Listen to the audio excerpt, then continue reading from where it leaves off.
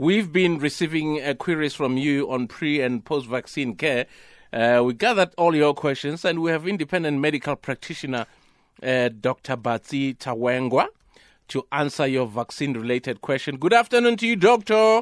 Good afternoon. How are you doing? I'm good. Welcome to the show. So Thank you for having me. So what is your surname? Is it Tawengwa or Tawenga? Tawengwa was my surname. That's correct. Tawengwa.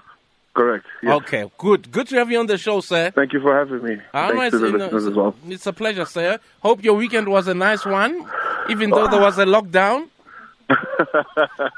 Understand when the president said no, alcohol can be sold. You were doing push-ups there, and everyone, doctor, what kind of a doctor are you celebrating?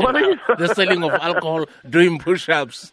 Well, it depends. It depends. For some of my colleagues in the emergency room and things, they looked at it a certain way. Yeah, but look, that's true. We have to be out there. And just on your previous discussions, you must remember we were all hungry in Varsity Boss. Boss, you know what? Ain't no shame. Ain't no shame. We were all hungry. Ain't no shame, my brother. That is so true. Peanut butter and bread was just not good enough. Because a friend was telling me how they used to eat bread with banana. I'm like, yo, wow, okay. Like I think some of these things, just for the dignity of our colleagues, we don't go into details. But yeah, I don't know. Student times is hungry times. That's for sure. Me, I go into details. But congratulations to all those that made it out. No, absolutely. So, doctor, yes. What are the common side effects or symptoms to look out for post-vaccine? After you get the vaccine? Yeah. Well, you get. Look, let's talk about pain on the injection site. Yes. Right where you got the injection, you might have some pain, some swelling. Oh, okay. Yeah. Headaches, a little bit of fever, muscle aches. If I can just go into a sort of a premise before we talk about the vaccine, the whole purpose of the vaccine is to induce an immune response in your body. Okay. Right? What we're injecting you with, whether it's the mRNA or the modified adenovirus, is to induce a response in your body that enables you, once something more serious comes, to defend yourself accordingly. Okay. So it's when that response is induced that you start getting these symptoms of inflammation, which is an immune response. Okay. How long do they last? Do you have an idea? Oof. Well, look, they can last anything from a couple of days. Some people have no symptoms. Some people don't have symptoms, up to about 2 weeks. Okay. Up to about 2 weeks, yeah. Okay. So how should one take care of themselves after getting the vaccine, especially for people with comorbidities?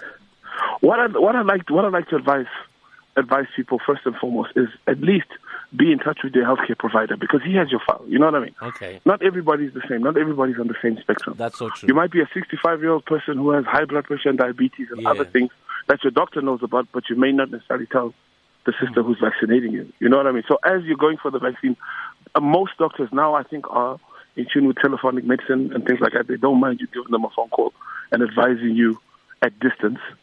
So tell them, no, doc, I'm going for my vaccine. What should I look out for? Because every case is individual. But try and be as healthy as possible. Okay. I know doctors have different things they prescribe for different patients. But as you know, anyone who's practicing medicine properly, every patient is an individual. Mm-hmm. So it's very difficult, even in times like this, to generalize. But generally speaking, be as healthy as possible. Try and take care of yourself as much as possible. Okay, now here's a very important Here we go. Important questions for those who love grapes. Is there an effect on consuming alcohol pre and post getting vaccinated? Okay, sure. That's a good question. Yes. So before you get vaccinated, right, remember we want an immune response from you before we inject you with this with this vaccine, yeah? So we want your immune system at its best.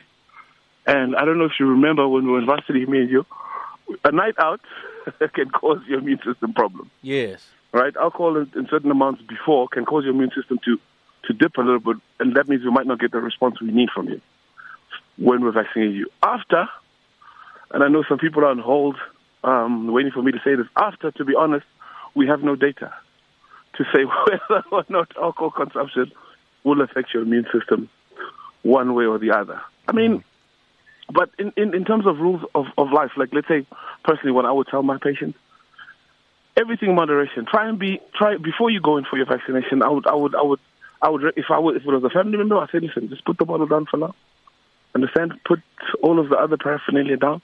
Let's be as healthy as possible as we go into there so that the response that we need to protect us over the long term can come from the body. Right? Okay. Afterwards, if you're going to have a glass of wine at home, I'm not going to say do or don't. What I can say officially as a doctor is that we don't have the data to tell you what not to do, but as a rule of living, everything in moderation, and you should be safe enough. Excellent. And why do people still test positive after being vaccinated? Are you talking about breakthrough infections, or are you talking about antibody? Okay, well let me explain like this. So, in terms of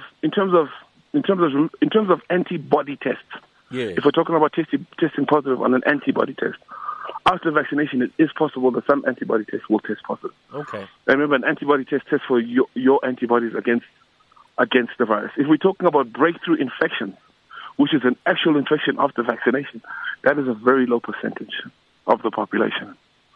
I think some of the figures I was reading are as low as, we can say, what was it?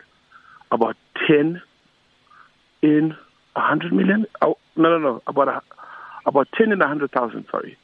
Okay. You understand? It's not that many people that will actually have.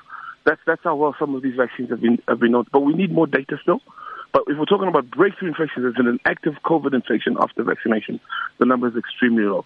But if we're talking about a positive antibody test after vaccination, that is possible because the vaccination does stimulate your antibodies. Excellent. Now, SAPRA says it's conducting a study on 28 people who have died after receiving the vaccine is in SA. Why are people dying from the vaccine? Is this true, number one? Hold on. What did when they said, okay, so let me give you an example, because I think maybe the wording might have us a little bit thrown off. So if me and you go and see our sangoma, let's say, right? Yes. And then I come back home and I pass away. And then my family says, Batsi died after going with so-and-so to see the sangoma. The wording will already imply something. Yes. Am I right or wrong? No, you are right. Hence, I was saying that the cause of death of these people was the vaccine? Are we saying that we're investigating it because of the timing of death after getting the vaccine is too close? This is what I think the study will show. Okay. What they're trying to find out is, I think so. I'm not too akin with the study, but I think they're trying to actually find out the cause of death because of some questions from the public.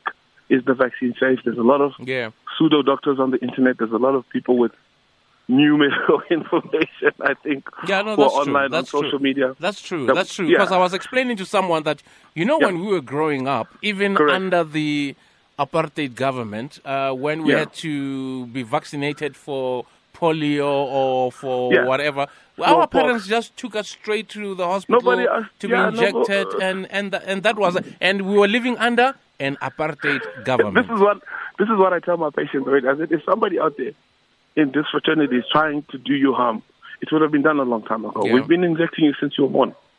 This is what I tell my patients. I said, you've been injected since you were born. You ask no questions. Today, somebody somewhere, maybe an internet chatbot, says something and says, look, this vaccine changes your DNA, which it doesn't, by the way, because the mRNA virus doesn't enter the nucleus of the cell. It cannot change your DNA. That's one thing. But somebody says things like that, and all of a sudden we're skeptical, and we're going to wait and see. And say, oh, look, I've had the vaccine, right? Yeah. And I encourage all of my family members and any of my patients who I treat like family to have the vaccine as well. And I think if your doctor's worth his salt, he's going to say the same thing. Yeah. And speaking about skeptics, obviously that was going to be my last question. Any advice for vaccine skeptics?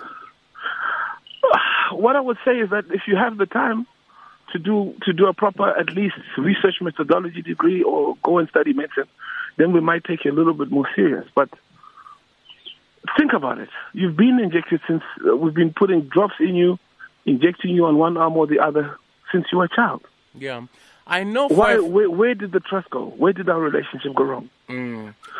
What happened to us? Yeah, I know that in the US now, I think in the UK, they are considering injecting, teenagers. I just want to find out, what about pregnant women? Because in America, they were talking about injecting, pregnant women.